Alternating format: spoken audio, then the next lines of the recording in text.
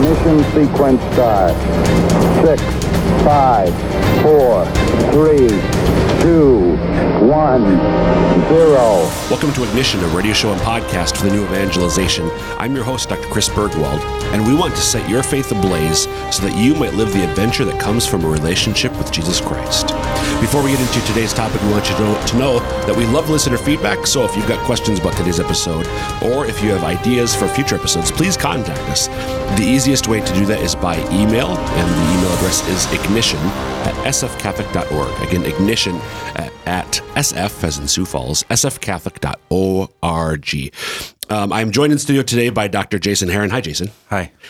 Jason and I are today going to be talking about, it's actually going to be the first part of a two-part series, just a two-part series that we're going to do on the Catholic social teaching, what it is, maybe a little bit what it isn't, and some of its principles. And then in a future episode, we'll talk more about sort of why it matters to us today, particularly as 21st century Americans.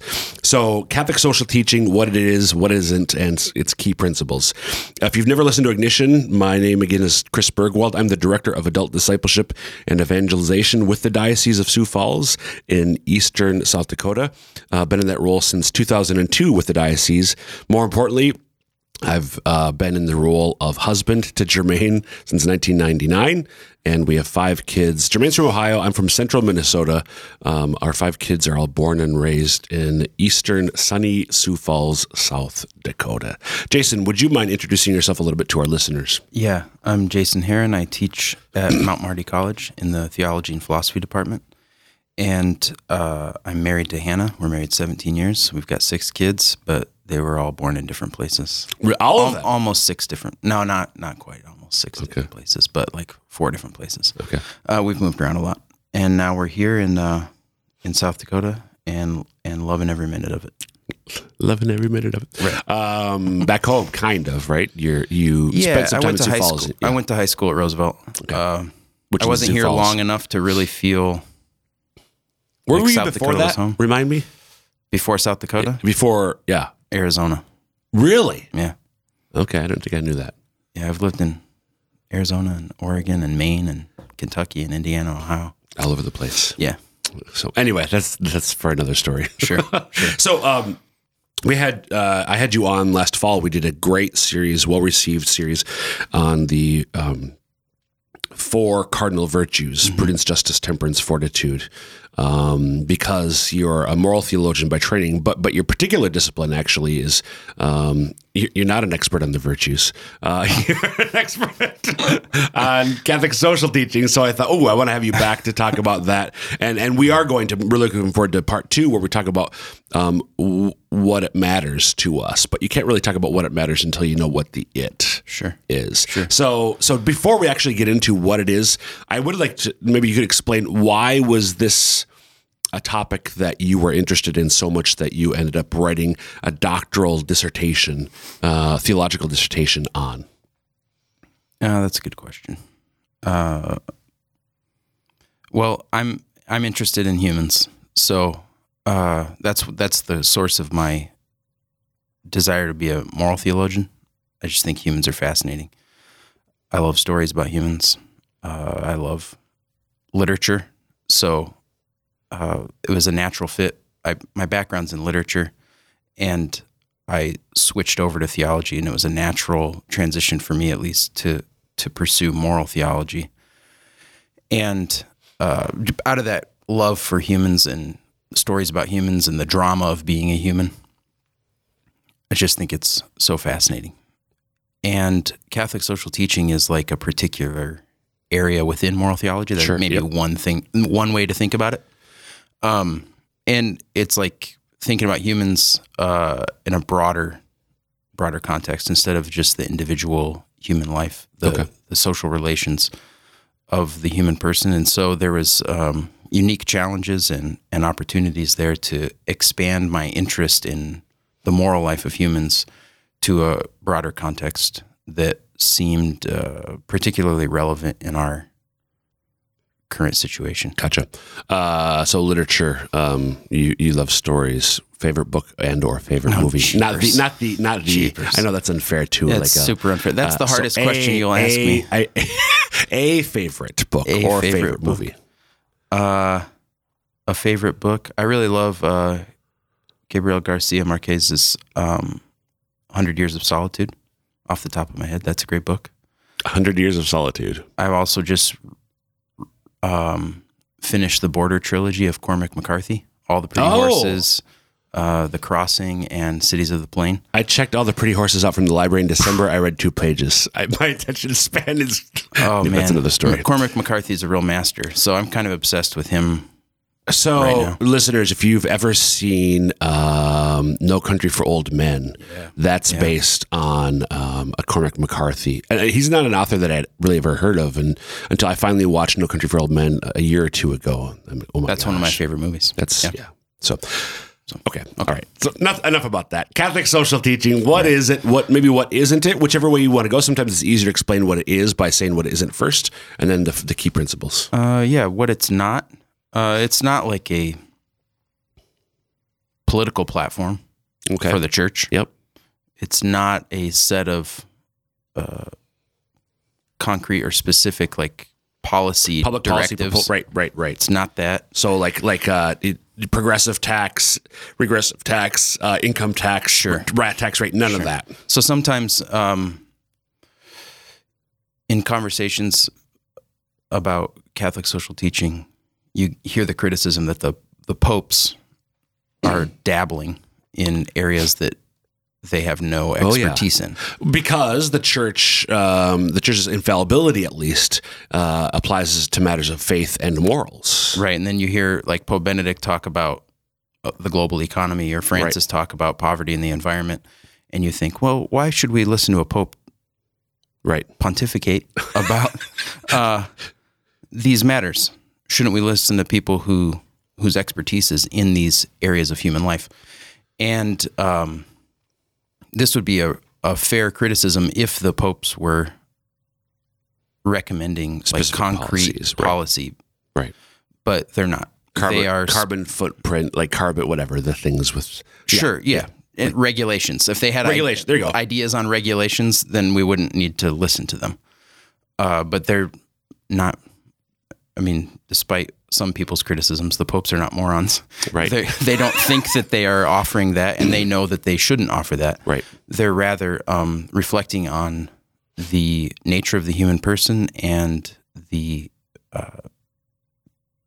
vocation of Christians in the world, and following the implications of those things, the nature of the human person and the vocation of the Christian, into the social and political and economic realms.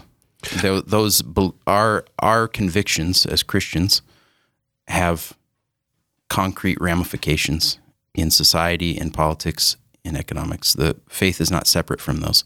And so the popes speak at the level of principle or the level of guidelines, exhortation, reminder often, to address social, political, and economic issues in light of our belief that God became a human.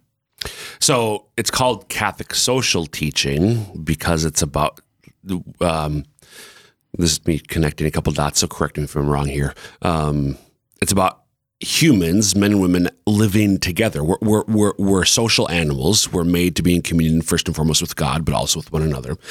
So therefore our faith, if that's true, our faith is going to have something to say about what it means to be in relationship with one another, not just as husband and wife or brother and sister or parent and child, but more broadly in a societal context. And that's where this teaching comes in, right? Right. We have broad and complex networks of connection to other people. We completely depend not only biologically on our families or emotionally and financially on our spouses, whatever, but also just in very plain and often hidden ways. I guess it's weird to say plain and hidden. Plain, I mean like mundane. Yes. Mundane and hidden ways. We just depend on everybody else. Sure. For everything. Education, food supply, clean water. I mean, so the fact that we are so intimately and intricately related to other people is a real founding or foundational aspect of Catholic social teaching. Because some of the principles or the realities of what it means to be human that have been revealed to us by God apply or are relevant to all those mundane yet hidden relationships. Right. Okay. He did not become a man to save just individuals. Right. He became a man in order to form a community of disciples and in order to, draw all persons to himself. In community. I think communion. that's this gets a little bit into ecclesiology, the theology of the church. God does desire a personal relationship with us, but not an exclusive or private one. Yeah, so sometimes I just use those two words. Salvation is personal, but it's not like individualistic or it's not individual. Right. It's just deeply personal, but any person who reflects on their own life recognizes how social their personhood is. Right, exactly. So, okay. If you're just tuning in, you're listening to Ignition. This is a broadcast for the New Evangelization. I'm your host, Dr. Chris Bergwald, talking today with Dr. Jason Heron, who teaches at Mount Marty College in Yankton, South Dakota, about Catholic social teaching. So we're just talking about what it isn't in terms of specific policy proposals or regulations, I think was the word we kind of landed on that speaks well to what it's not. And then we're just kind of getting into what it is a little bit. But I know that there are, you mentioned as we're talking about this topic, some key principles that describe it. So maybe in the time we have left in this episode, we should focus on what those principles are and unpack them. Sure. So the part of the confusion when speaking about Catholic social teaching is sometimes you hear that there are like 7 themes. Like if you go on the USCCB website, there are 7 themes of Catholic social teaching. And those are great, wonderful. I've got no beef, but I'm focused on the core or the fundamental foundation of Catholic social teaching, which is usually spoken of in terms of 4 principles: the dignity of the human person, the primacy of the common good, solidarity, and subsidiarity. So these are 4, foundational principles of the teaching. Is that says who? Says who? Yeah. So Catholic social teaching is a developing tradition, right? In modern Catholic life. The gospel has always had social implications. If we don't understand that, we fail to understand Scripture. There's always social implications to the gospel. So in a way, social teaching has always been a part of what it means to be a Christian. But in the modern context, starting in the 19th century, as the European nation states were starting to take shape in the way that we recognize them now, the church began to speak more formally and more explicitly about social, economic, and political issues. And as the church did that, usually through the genre of the encyclical letter from a pope, but not always. Which is a high level of church teaching. If you know what's encyclical, it's a high level of a teaching document from a pope. Right. And that's not the only format it takes. The USCCB has promulgated social teaching. Right. But in any case, as that has developed, and nerds like me or you have reflected on what the popes have taught us or what the bishops have taught us, we have started to discern that, look, these are the 4 pillars or the 4 foundational elements that hold all of this together and give it a sort of internal intellectual coherence. So this would be a sort of a does the church herself, does the magisterium lay these principles out, or is it sort of a common theological analysis made by folks like yourself who are experts in this area? Both. Okay. Both. There's not like a document saying these are the 4 principles, but the topic or the principle of the dignity of the human person or the topic or principle of the common good is present throughout the social teaching tradition in explicit ways. Gotcha. In explicit ways. Okay. So why don't we start with dignity of the human person? Sure. What do you want to know, Chris? What does that mean? Okay, so here's because this is the easiest one to understand. Let's move on to primacy of the common good. Yeah, right. I think there's more going on than people realize. Sure. Well, I think it's an interesting place to begin because you're right. On the one hand, it seems obvious. We kind of have a special love for our own species. Mm-hmm. So suggesting that the human person possesses a unique dignity among all the animals seems fairly straightforward. Sorry. If I'm driving my car and I cannot swerve and I run over a squirrel, I'm not super happy about it. I hope not. But neither is my life destroyed. Right. But I will wreck my car in order to swerve to avoid hitting a child in the street. I'll destroy my car. Right. And so we have that kind of like gut level recognition of our fellow humans as deserving of some sort of special treatment, possessing some sort of nobility or dignity that the squirrels, though they are loved by God and, exist for his glory, simply do not seem to possess to us. So this would be trickier if there were like dolphins in the street. I'd wreck a car to avoid hitting a dolphin.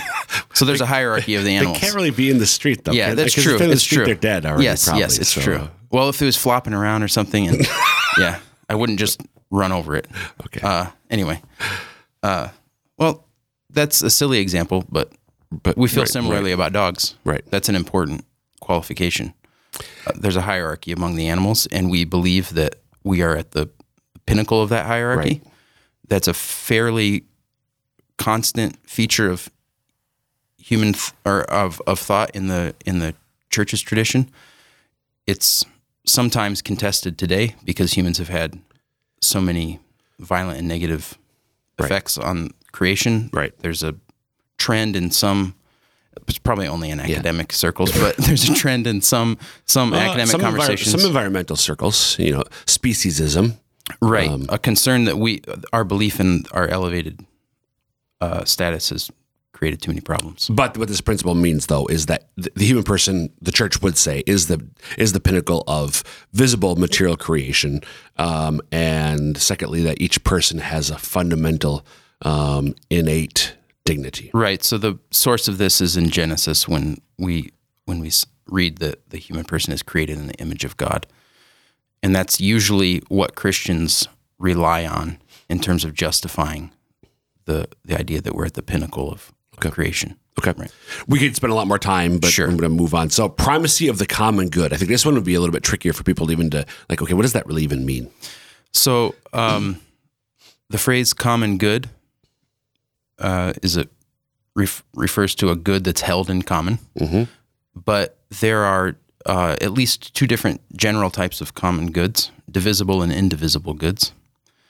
And so we're both drinking coffee, I think. Yes, we are. You got Mountain Dew? No. Coffee. It's coffee.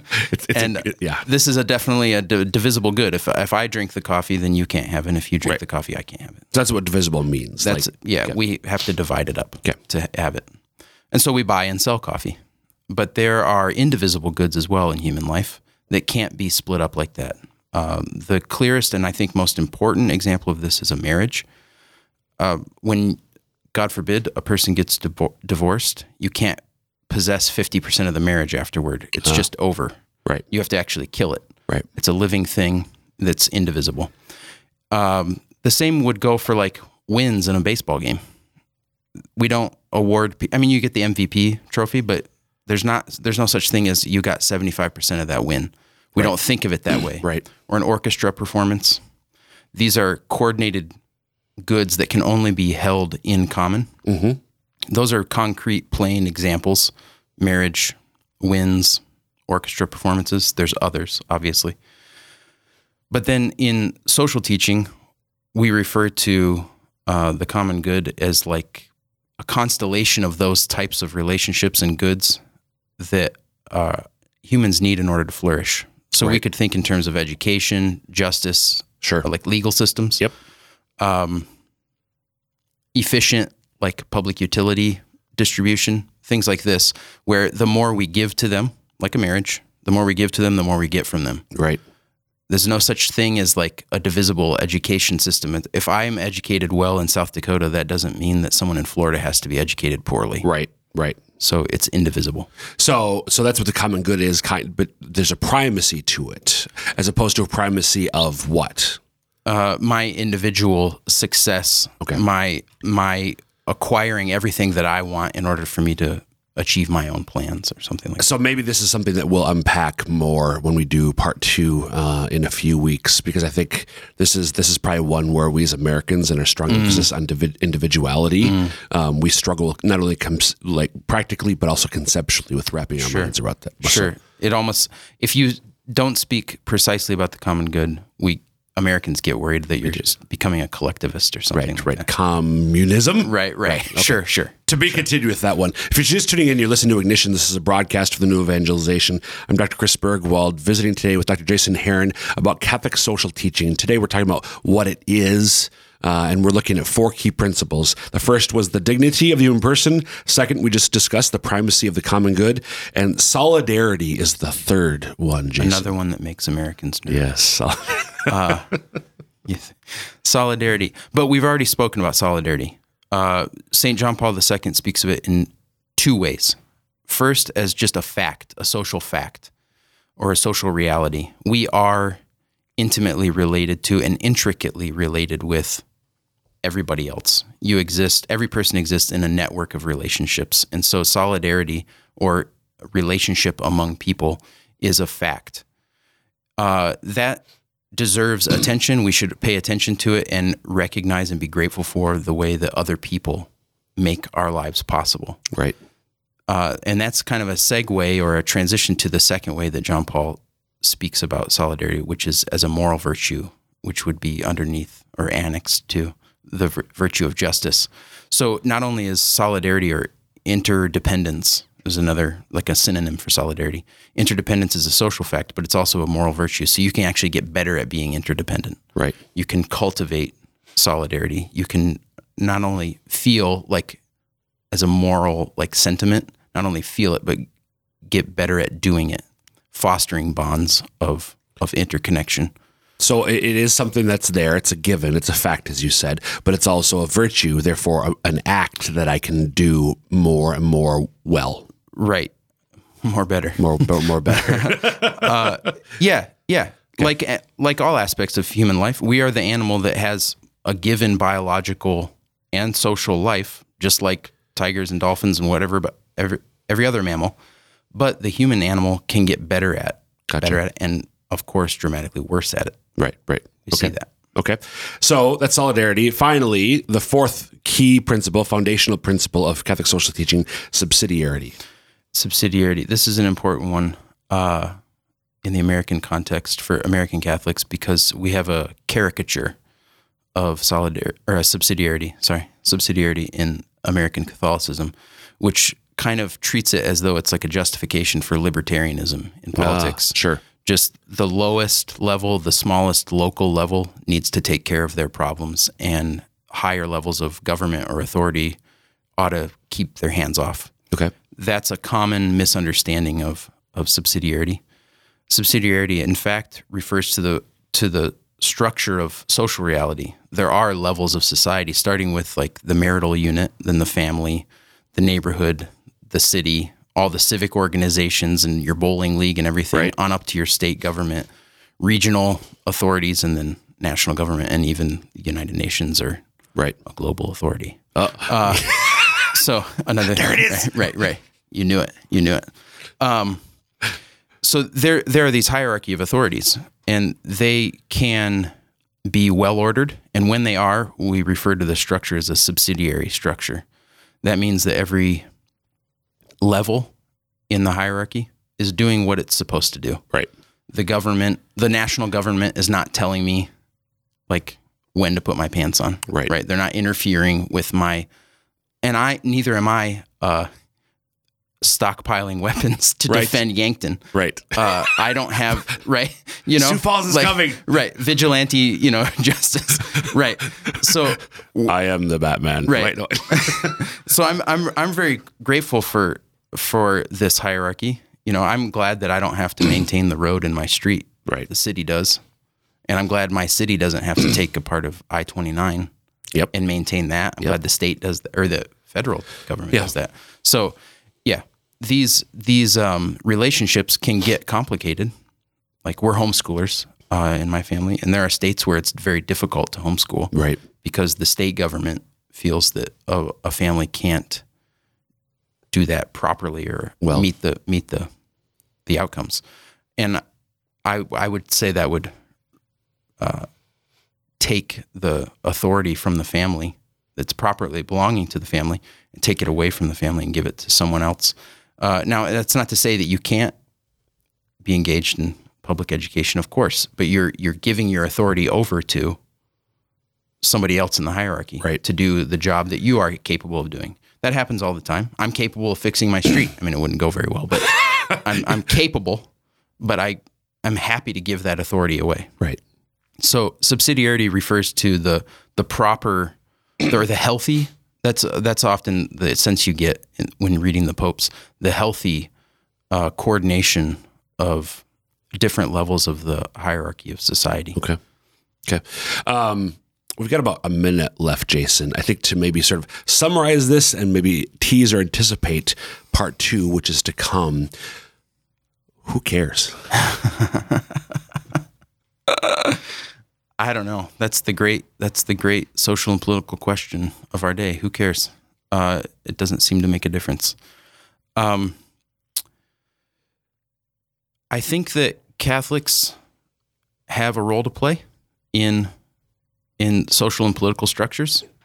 And Catholic social teaching provides a clear description, a clear explication of our commitments as Christians, as followers of Jesus, in those domains, social, political, economic domains.